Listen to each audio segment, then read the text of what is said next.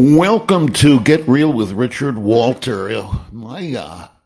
Over my career teaching and just over my experience thinking about narrative expression, screenwriting is what we're really talking about. I've come to believe that the counterintuitively there are two principles that I apply, undergirding all others. I say counterintuitive because they would seem to be the opposite of what would make sense. And you hear them recommended in almost any category, never of professional endeavor, whether it's selling real estate or succeeding, even social enterprises like your love life. How to improve your love life.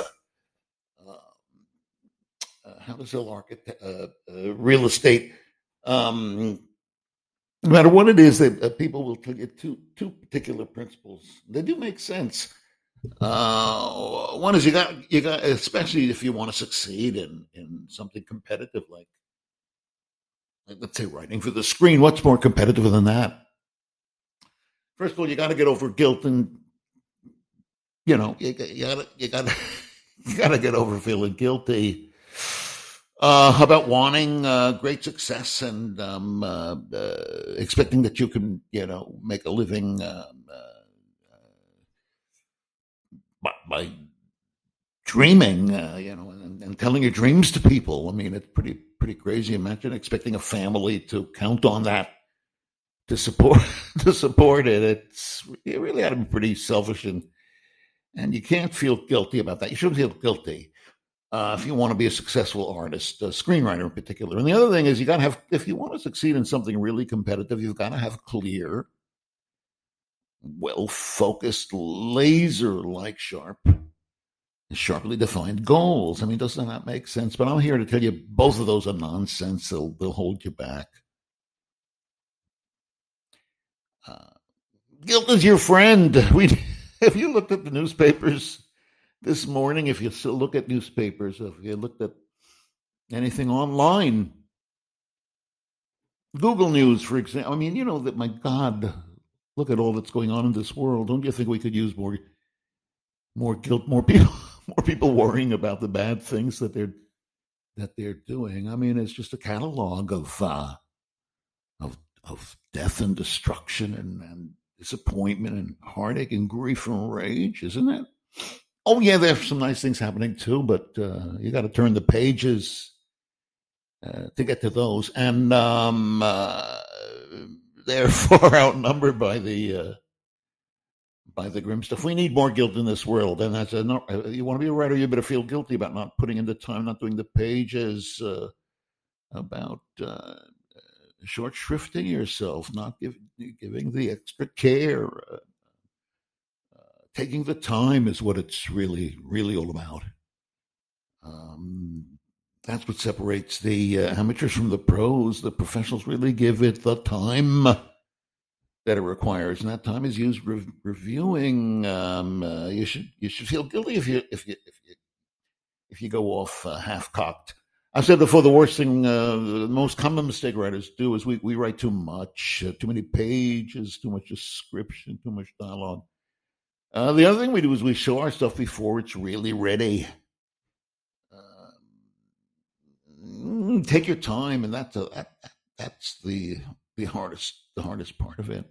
As far as the goals, no, I think clear, focused goals will wreck you. I think your best bet is actually to stumble around stupidly and blindly. And be available to the kinds of things that might happen to somebody. And when you bang into something that you love, grab onto that, hang on to that, and pull that close to you and see what you can make of it, and even more importantly, see what that can make of you. I came to California for just 3 weeks, I thought, in 1966. But just on a whim, really, I fell into film school at USC, and my classmates were, and in that era, there was no tradition of moving from film schools into the professional community, unless maybe you wanted to be an usher in a in a movie theater. Um, and that was all changing. Our group was really the first to establish what is now the case, I believe, quite firmly, which is that a lot of film professionals do come through the formal film school education, especially in the leading film schools like USC, where I was a student all those years ago, and certainly across town at UCLA, where I spent over 40 years teaching screenwriting. Wasn't planning to do anything like that, but suddenly decided, gee, it made more sense than going back to Syracuse in instructional education program or something like that. And there my classmates would be the first to go on to own Hollywood, except, that is to say, to make the transition from the academic community into the professional community. We were really the first group, except for George, who were the first to go on to own Hollywood, except for George, who owns Marin County. I like to say. To be fair, I think it had to do with demographics as well. The film business at that time still had people left over from the silent era, and audiences had at the same time gotten very, very young. I remember a former student of mine who became the head of Warner Brothers, Mark Canton, talking about a particular movie at one time when he was the head of Warner Brothers, and how it would appeal not just to the young audiences, 22 years old, but also to older audiences, 27 years old. 27 years old was considered an older audience. And everybody making movies was old, and I think they needed to get young people making those movies for the young people, and the old people were doing what old people do, which is die off. So I had all these wonderful film school classmates, not just George, but John Milius and Bob Zemeckis and cinematographer Taylor Deschanel and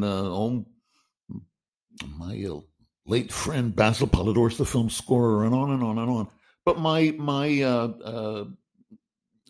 roommate back east, when I was a student and undergraduate in Binghamton, New York, my roommate was Andy Bergman, and I'm still good pals with Andy. Andy lives in New York, and I'm in LA, but I'm in New York a lot, and Andy's in LA a lot, and we're still good buddies. He was the originator of Blazing Saddles, and wrote and directed a bunch of great movies. Honeymoon in Vegas, notable among them. I remember going to New York once and being there on publishing business, and at the time Andy was mixing a movie called The Freshman, movie about a film student, Matthew Broderick, playing the protagonist. And I was going to have lunch with Andy, and Andy said, and I was meeting with my agent in the Union Square area.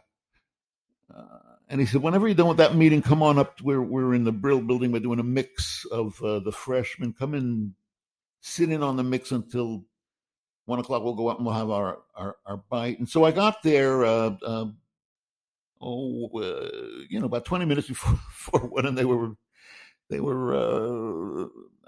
a scene where a character enters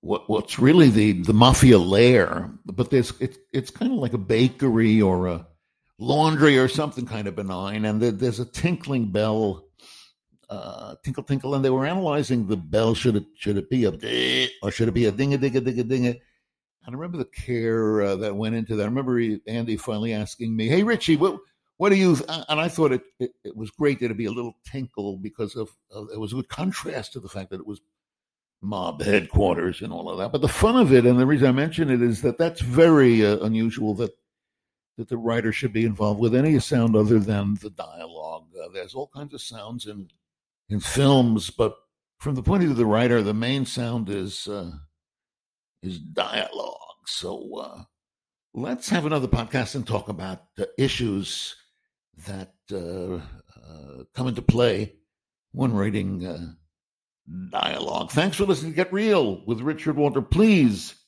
subscribe on Substack and Medium. Do share these episodes with pals on social media and come back and listen to my next podcast, please.